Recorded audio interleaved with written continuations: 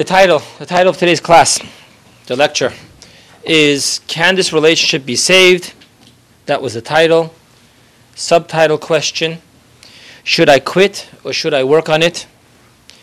And then as a subtitle, I just went on to say that amazingly enough, we all go through this question at some point of our relationship, I believe. And for other people, it's at different times. For some people, it's at the onset of the wedding, of the marriage. We struggle with two becoming one, all of a sudden having to compromise, sharing space, inner space with other people. Some people, it's when they're going through challenges of putting kids through school, not a cheap ambition in today's day and age. And for other people, interesting enough, it actually hits when you think that you're in pleasure zone. We already have our kids married out of the house. That's when you think that there's no more struggles. Interesting enough, many people find themselves then with the struggle. And interesting enough, the simple reason why you find yourself with that struggle when your nest is empty is because all you have left in the nest is you and your spouse. So during the marriage, many people have swept their own relationship under the carpet, and it's always been about the kids and about the issues, so forth and so on. And then all of a sudden, when the youngest child, you dance at the wedding, the Merzinikal dance with the broomstick and the umbrella, and then after that you come back home to an empty nest, and all of a sudden when you expected the struggles of marriage, a happy marriage, to be over, now we can just be in cruise control, all of a sudden that question hits. Can this relationship be saved? So this question actually takes place for everyone in different times and for some people at multiple times. But regardless of when that question comes along, the main issue is that the question needs to be answered.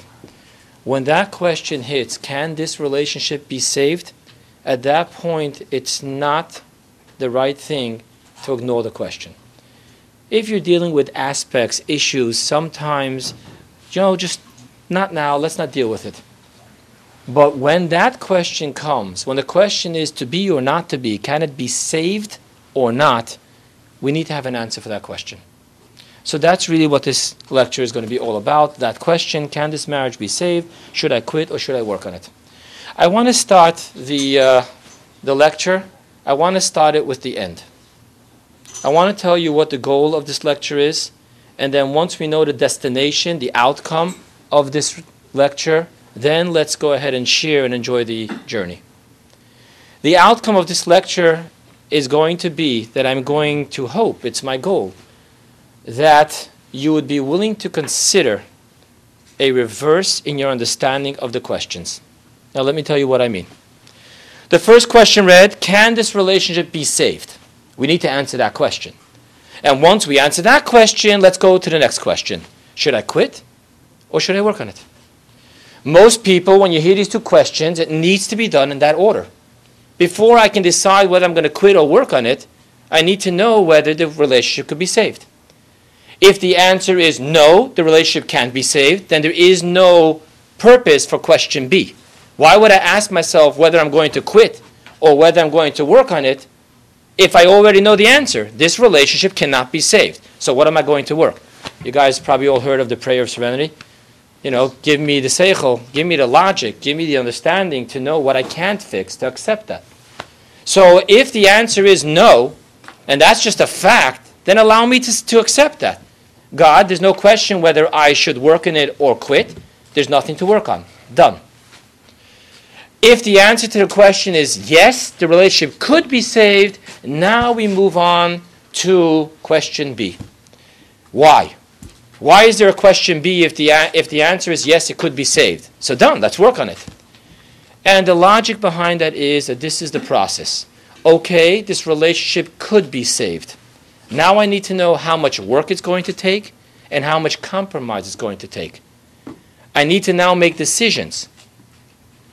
Am I willing to put the amount of work that it takes to save this relationship?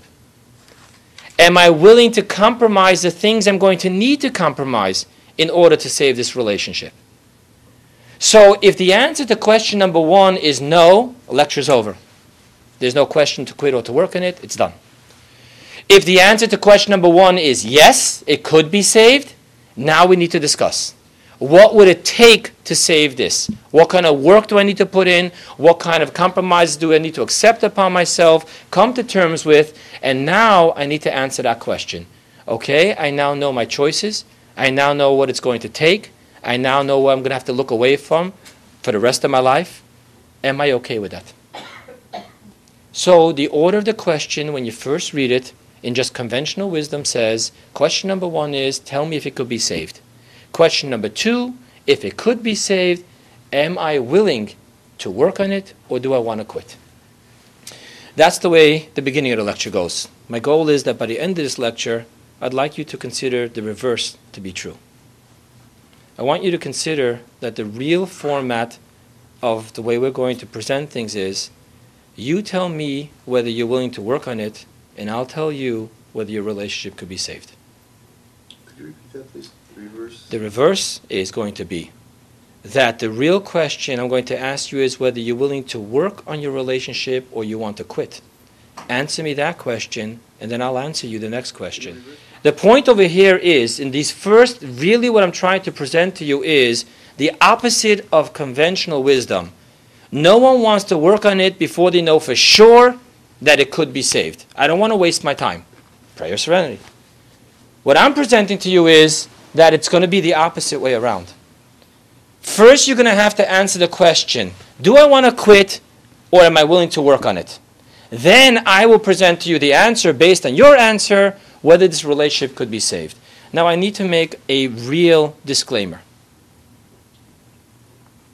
I am not saying that there aren't relationships out there that no matter how much you're willing to work on it, they need to end.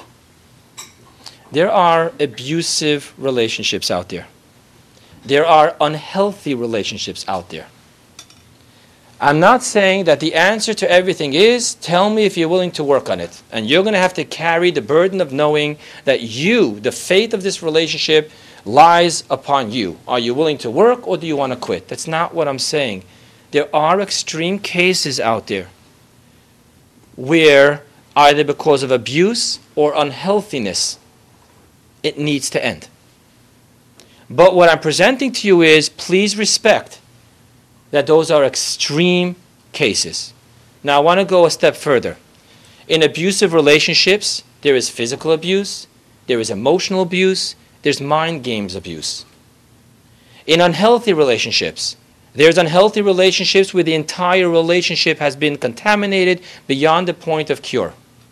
There are unhealthy relationships with certain areas of your relationship have been contaminated. There are relationships with certain aspects of different areas of your relationship have become unhealthy and contaminated. Not all of them we say that you need to get out.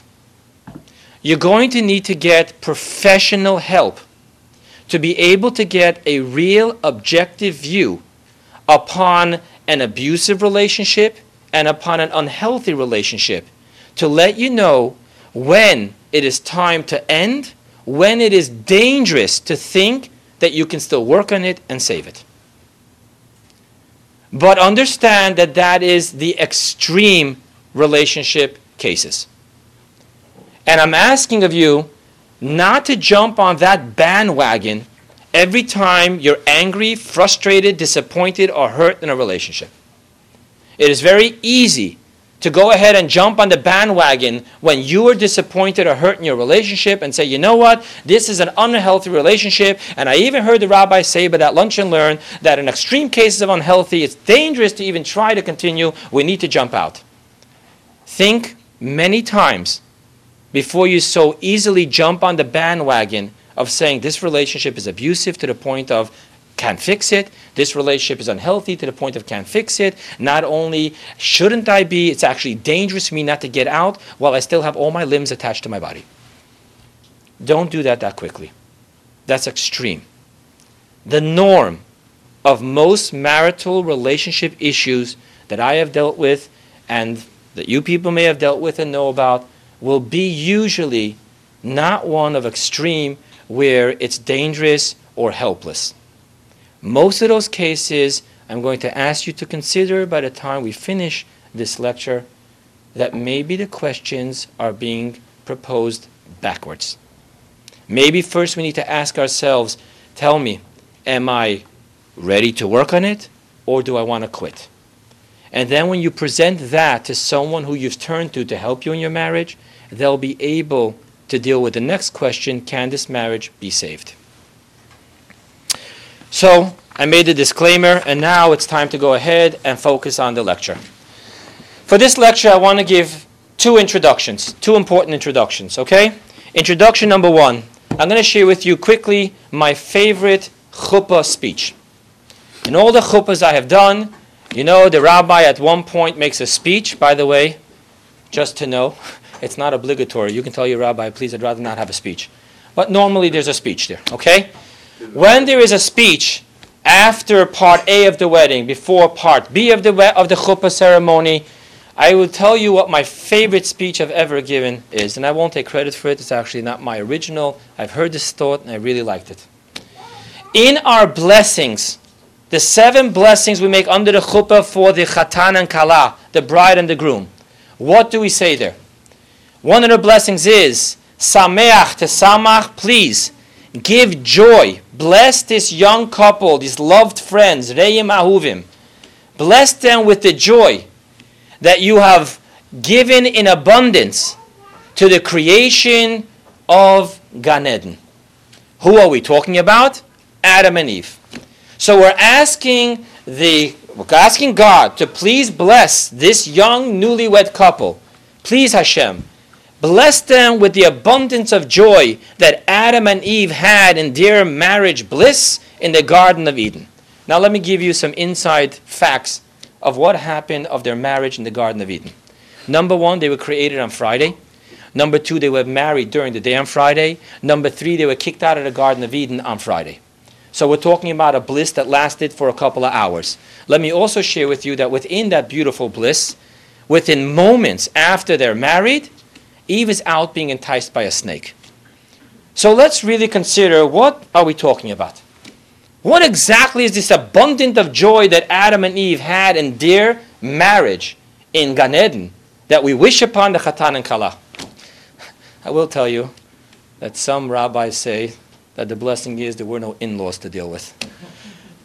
But on a more serious note, I want to share with you what the ultimate blessing that Adam and Eve had. Adam and Eve never had to ask of themselves this question: did I marry the right one? That bliss of knowing that she is the only one for me. My other choice was a cow, a cat, or a dog.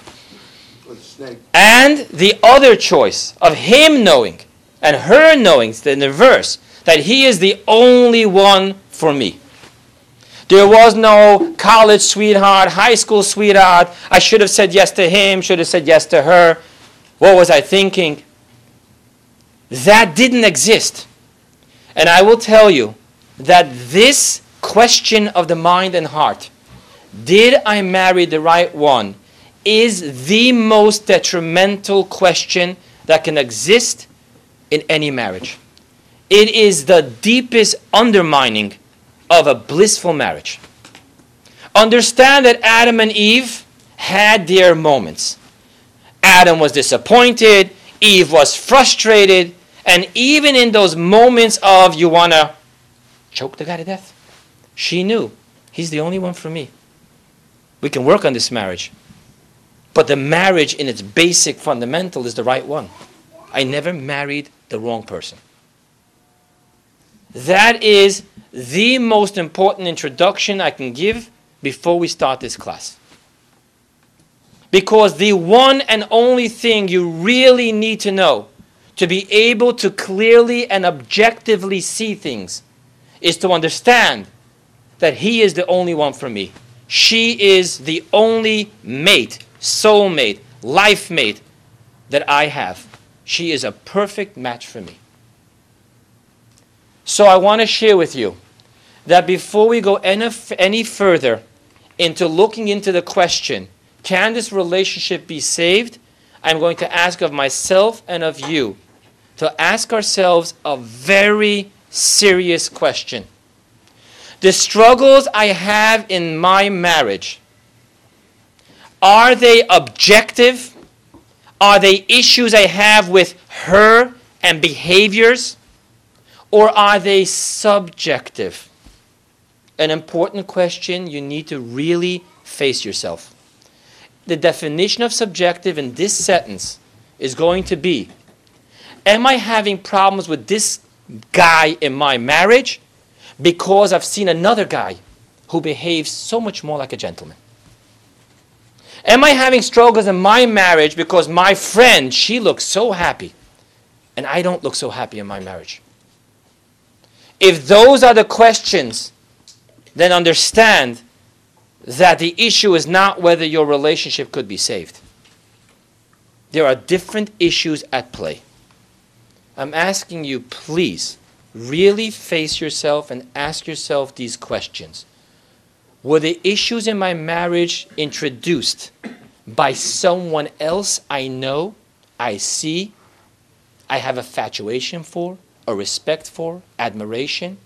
Do I look at my neighbor when I go out with her and I look at, wow, she is so respected, so loved, so happy. Why don't I have that in my marriage? If those are the causes of your struggles in your marriage, you need to do self-work. Now, I'm going to tell you that this is no laughing matter. I want to tell you an amazing law in the Talmud. A Jewish wife comes to court and tells the Bet Din, rabbis, I have come to see my evil ways. I want to confess I had an affair. Now let me tell you what that does legally. Legally, a husband is not allowed to remain married to his wife if she had an affair. So she's coming and giving a confession. Rabbi, I was tipsy, I don't know, it's just foolish, I don't know, I felt lonely, he just didn't give me attention, and this guy came along, and what should I tell you? I had an affair. You know what the verdict is? You don't believe her. Do you know why you don't believe her? Because maybe she really is in love with someone else and she wants to get her divorce. This is a perfect way to be able to tell the husband, you have no choice, you need to give me a divorce. The words of the Talmud is, Shema, lest, yitin eino ba'acher. She gave her eyes to another person. So this question is real. And this question is not the topic of this class. If you want to talk about what happens when the reason you're having problems in your marriage is because you're infatuated, not behaved upon, God forbid, but an infidelity of the heart, the mind, with someone else, and that's causing me problems to be able to accept the beauty and challenges of my own marriage, then we need to have a different class or a different one-on-one session. But that's not this class. This is an introduction to this class. Get that out of the way before you can really see what this class is about. Introduction number 1. Let's talk about introduction number 2. People marvel, question, laugh at the Hasidic process of matchmaking and dating. We all think it's ridiculous. This father knows that father. You have a boy that wears pants. I have a girl that wears a skirt. It's a shidduch. And then they go out. In certain circles, they only go out in the parents' home. And we'll give them a couple of minutes. No, have you decided? So by the way, let me destroy the myth. It is a myth that the matchmaker and the parents have the final say. There's an outright law in the Talmud that you cannot force someone into marriage. They have the final say. Matchmakers serve a purpose. Dating serves a purpose. I can only tell you that I heard directly from the Rebbe's secretary, the Rebbe blessed memory, his secretary, Rabbi Grona, told one of my classmates a story where someone wrote into the Rebbe, I'm starting to feel funny, wrong. I've gone out already on so many dates and I haven't decided. Well, is it right to go out on more dates? And the Rebbe quoted to him a name of a certain chassid and said he went out on a lot of dates too, of a chassid of yesteryear. So as long as it's for the right reason, it's not about having a wonderful moment in its own without any purpose and cause, It's actually in the focus of really seeing, is this my soulmate? Is this a person I can live with all my life? Is this a person I can love and respect? Then go out as many dates as you have to. Just stay focused what we're doing. Sometimes the date isn't an ends to a mean, it's just an ends in itself. Then you need to question yourself, if you come from Chassidic background, what are you doing? So now I want to share with you the secret of this Chassidic form of dating matchmaking. The secret is that the challenge of marriage is not to marry the person you love, it's to love the person you married. Let me say that again. In my notes, I don't know how to do this orally, but in my notes, this is in bold italics with exclamation mark. So somehow see it in the words coming out of my mouth. The secret of marriage, the challenge of marriage, is not to marry the person you love. It's to love the person you marry. So now let's go back. The matchmaker. What is the matchmaker's job in the match? The matchmaker's job is to see whether logistically this match makes sense. What kind of family did he grow up in? What kind of family did she grow up in? What kind of ideals did they grow up with? What are their she'ifot? What are their goals? What are their yearnings? What are their aspirations? Do they match? And once the shadchan has done its real background search and presents to the family of the groom and the family of the bride, I've been in this business long enough. I know the chemistry of backgrounds. And I'm telling you that everything I hear about your son, the family from which he comes, and everything I hear about this girl and the family from which she comes, they logistically can make a perfect match. Now that we know that, we go to stage 2, dating. The process of dating is that now that we know it logistically makes sense, unfortunately, we're not doing a computer sync, so it's not only data intellectualism that has to match. These are human beings, driven by emotions more than by intelligence. So now we need to see if A, chemistry, B, physical appearance, C, emotionals, do they match? So once the shadchan did her or his work right, and once the dating process was right, and they've come to the conclusion, logistically, chemical, the chemistry behind it. I like the way she looks. She likes the way he looks. And emotionally, we feel the same way about things. We have a respect for each other. Now we know that this is a match made in heaven. Have you noticed that I did not say at any point that part of the dating process is whether she hears bells and he sees stars? That's not part of the matching, the dating process. But if the matchmaking was done right and the dating was done right, then this is a match made in heaven. And now I will present to you that whether this marriage is a marriage of bliss will depend upon this boy and this girl every day of the rest of their life. So the secret is not whether I married the person I love. The real secret over here is whether I can love the person I married. Because logistically, most marriages are not mistakes. There's been research, you've spent time with each other, you've looked into the backgrounds of each other, you've got to know each other on a respectful level, and you already decided that it's okay. So unless a week after the Sheva Brachas you come back from the honeymoon and you find this big, ugly skeleton in the closet that you didn't know about, then the shidduch was right. The marriage was right. Now the question of a happy marriage, of a blissful marriage, of a loving marriage, that question will be one that the boy and girl need to answer every day of their working marriage. Okay? So these two introductions need to be in place before we step into the lecture.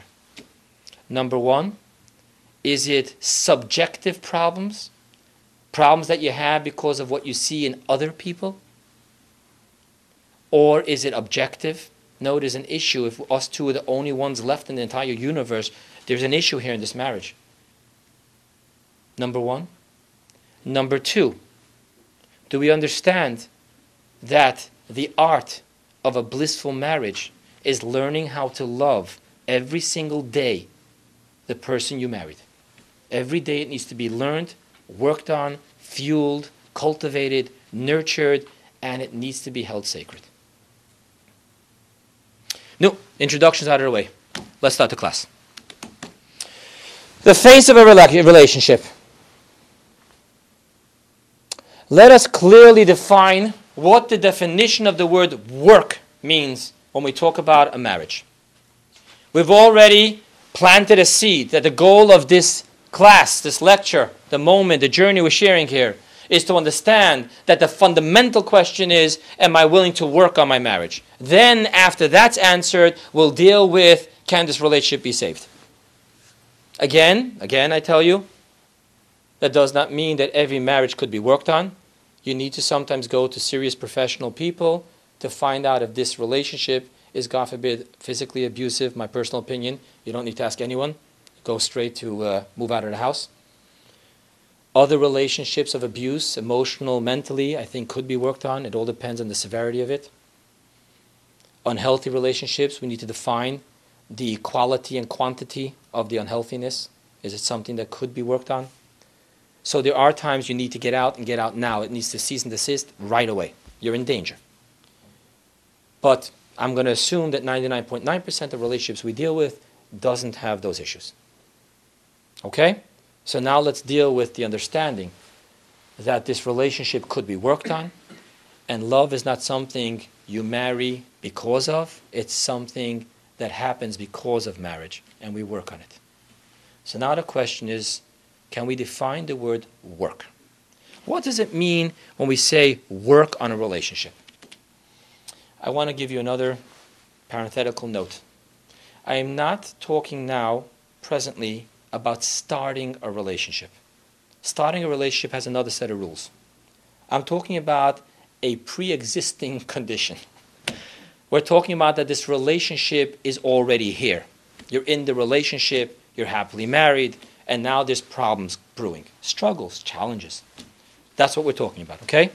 So don't take this into, okay, the next guy I'm going to date, I'm going to do this work the rabbi's talking about. It's not healthy. You need to really understand whether a person deserves your wholehearted commitment and presence in a relationship. You don't just go out on a date and give yourself to someone.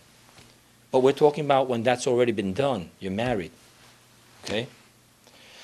What is the definition of the word work? The first and most fundamental definition of the word work in this arena, when you ask yourself, am I willing to work on this marriage, my relationship? The definition of the word work here will mean, am I willing to be 100% in this relationship? That is the real question of the definition of the word work. The real question on the table is, okay, been married, been through a long journey, we have issues, now there's questions on the table, and I want to know, am I willing to work on this marriage? I'm asking you now to be able to have the thought that the technique and the exercises and the compromising is not what the word work means in this sentence. The real question is, am I still willing to be 100% in this relationship? I want to go on with the thought. When someone turns to a rabbi, a marriage counselor, whatever it is, whatever person it may be in your life that you would want to share this and hope that they can guide, help, hear you out, I want you to clearly understand that the job of a rabbi, therapist, priest, whatever it's going to be, friend, is going to be only to hear you through, I'm choosing my words carefully, to hear you through to the choice that you could work on this marriage. that you could be 100% in the marriage. The job of a rabbi, therapist, friend is to hear you through, that it may be the logical thing to do, and go back 100% into the relationship. The rabbi, the therapist, the friend can hear you through to the fact that it may be the right thing to do. Not only is it possible, not only is it logical, it may be the right thing to do. But that's all that a rabbi or a therapist or a friend can do for you. The decision to be or not to be 100% in a relationship will only be yours. No one can make it for you. Your friends can be frustrated. Why are you throwing in the towel? Every relationship of two human hearts and minds are going to run into friction. This could be saved. What are you thinking? They may be frustrated. They may be pulling your hair out of the head. They may be feeling, I failed. I couldn't show this person what's really out there. But they're going to have to deal with that because they can't change that. There's only one person who can decide whether he or she is willing to be 100% in a relationship. And that's you. I also want to share with you, important, whether your significant other is going to be 100% in this relationship or not, at this stage of you deciding whether you're going to work on it or not, is not in control of your deciding to be 100% in a relationship or not. I want to say that again. Whether your significant other spouse is or is not 100% in the relationship as of present, does not command whether you will or will not be able to be 100% in a relationship. Especially so when you're in the beginning of your own inner process. You're at your side of the ring deciding whether I will quit or whether I will work on this marriage. Yes, it would be encouraging. It would be easier. It would give hope. It would lessen the pain of loneliness. If he also at this stage decided, you know what, honey? We got issues. Let's both give it all we got. Yeah, that would be great. That would make things so much more brighter. But it's not a necessity. You're in your own corner right now, making your own decision. Will I or will I not be willing to put myself 100% back into this relationship? I want to share with you that relationships, especially marriage, do not depend on compromise as much as they depend upon absolute commitment. Now I know, in the first years of your marriage, in those tearful conversations with your mom, she told you, honey, sweetheart, it's about compromise. That's what marriage is all about. If you learn to compromise and he learns to compromise, it'll be okay. Now, I am not the one to argue with a Yiddish mama. But I do want to share with you that your mama, your Yiddish mama, took in consideration that you are 100% committed into your marriage. And you know something? In the first few years of the marriage, probably everyone is 100% in the relationship. So your mother knew that now it's just an issue of marriage techniques 101. Come here, daughter, let's talk about it. But a lot has gone on since those early years in your last discussion with your mother of your marriage. It isn't there that much. There's been a lot of arguments, a lot of struggles, a lot of pain, a lot of things that shouldn't have been said, shouldn't have been done. So I'm not arguing with your Yiddish mama. I'm just telling you that the playing field changed. In the first years of your marriage, when your mother spoke to you about compromise, it's because the fact that you were 100% in this marriage was a fact. It was acknowledged. then all we need to do is talk about technique. What we need to talk about today is not technique. We're not talking about newlyweds that are first learning what it means to share inner space, compromise. What we're talking about here is years of marriage. We're talking about moments that should have never happened in a marriage. We're talking about deep disappointment. We're talking about fears. We're talking about pride being broken, disrespected.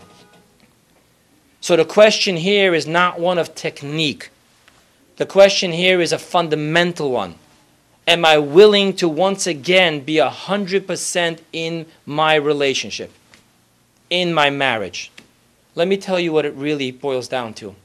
It boils down to whether you can go back to what you have said or heard in your marital vow under the chuppah. The word said is Harei at mikudeshet li. You are hereby sanctified, kadosh, mikudeshet, unto me. What is the definition of the word sanctified? You know what the word sanctified means? In Jewish law it means separated. These two people are now separated from any other relationship in the universe. Which ultimately means that under your chuppah, you made one commitment.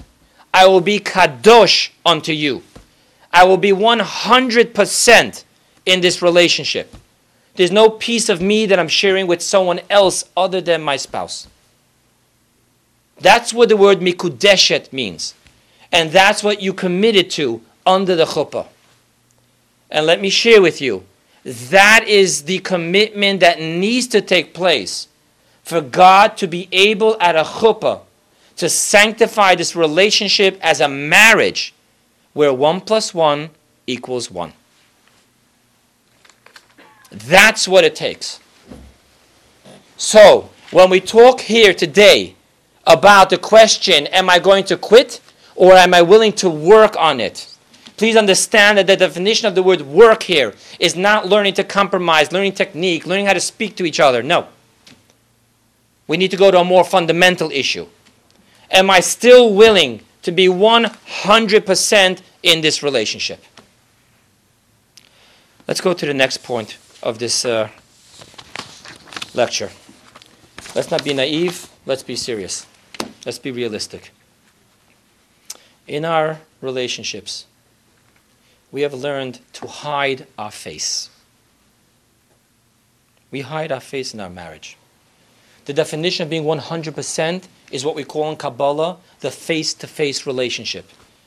When I am facing my spouse, that means that my panim, my face, my attention, the word panim also means pnimiyut, my interior, is totally given over to this relationship.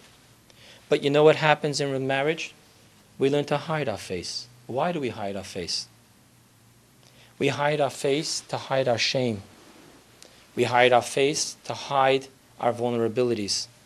We hide our face to hide from the pain. We hide our face often because this is the war of who's in control, who's hurting who needs who. It's the way we become an offensive attack in the war of marriage rather than a defensive attack. We hide our face, we're not vulnerable, and now we can say things, we can macho it out, we can let the other person know that as far as I'm concerned, you can walk out of that door and never come back. We hide our face. That's what happens in a marriage. And then the challenge over here really becomes very deep. Now you need to ask yourself, and I ask myself, am I willing to stop hiding my face?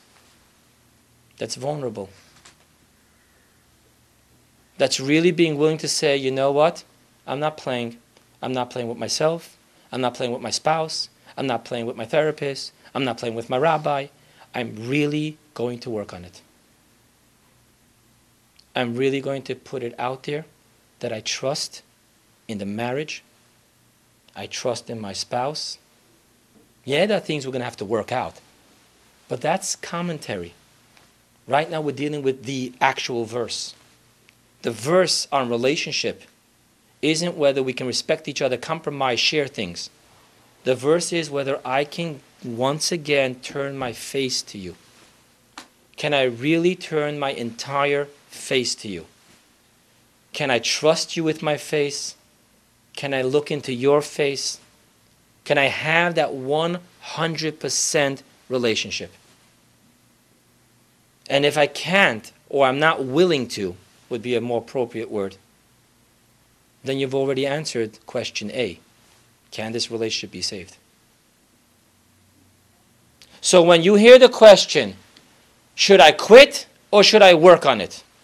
Work on it does not mean to be able to give a therapist parnasa. We're going to go. And I'm telling you, Rabbi, I went already. We went for 20 sessions. Guy charges an arm and a leg. Our insurance doesn't cover it. We've tried. What else do you want? He spoke to us about sitting every night on the bed facing each other, talking for 15 minutes. He spoke to us about setting away time where we both go out together. We've done that. We've role-played all of it. Whoa, hear the word. Role-played all of it. That's the difference between working on a relationship or not. Are you role-playing? Are you soothing your conscience?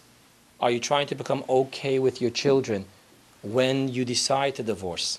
That's called role-playing. That's not called working on your marriage. That's actually called working on your divorce. So when you hear the question, are you willing to work? Not you. Let's talk in personal sense. Am I willing to work on my marriage? Know that question is not whether I'm willing to go for help. Know that question is not whether I'm willing to compromise. Know that it's not whether I'm willing to do technical work. The real question here is, am I willing to uncover my face? Am I willing to become vulnerable, 100% absolute in the relationship? Am I willing to renew my vows and hear myself again and again say, Hare at mikudeshet li. I am sacred. I am 100% in this relationship. I am 100% separated from every other relationship. This is where I totally am. That's the question of this lecture. When you hear the question, am I willing to work on my marriage? That's all I'm asking you in the subtitle. I'm not asking you to come for sessions. I'm not asking you to do anything. I'm asking you to be. Are you willing to accept that if I'm going to work on my marriage, it's real? I'm going to uncover my face. I'm going to turn my face to my spouse and be nowhere but looking at my spouse. And obviously I don't mean looking just physically. That too.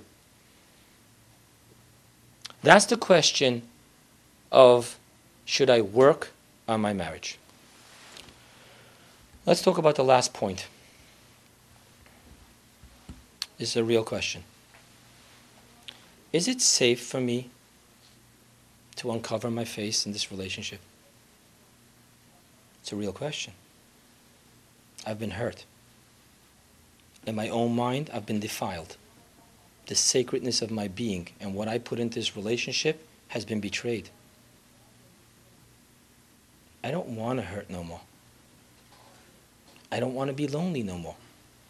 If I'm not in a relationship, I'm not lonely. Please understand that. A lecture of its own.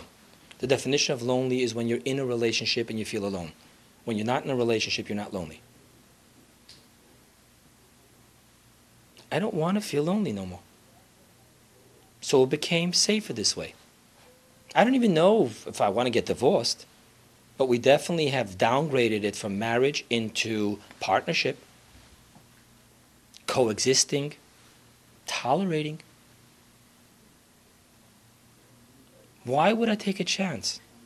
It's okay this way. Was it my choice? No. Do I wish it could be different? Sure. But is it safe? Is it safe for me to be the one to uncover my face? Is it safe for me to be the one to decide I'm 100% in this relationship? I want to share with you a story. A rabbi and a priest were walking in the street. And the priest turned to the rabbi and said, Rabbi, why do you rabbis always answer a question with a question? And the rabbi turned around to the priest and said, why not? I'm going to end this lecture with answering the question with very empowering questions. The question is real. Is it safe for me to uncover my face once again in this marriage? I'm going to answer that question with empowering questions. Where is that question coming from? Is it coming from my pride? Is it coming from my fear? Is it coming from my pain? I want to share with you that it is beautiful and powerful, and it is okay to face your fear, to face your pain, and to face your pride. Once you answer that question, where is this question of safety coming from?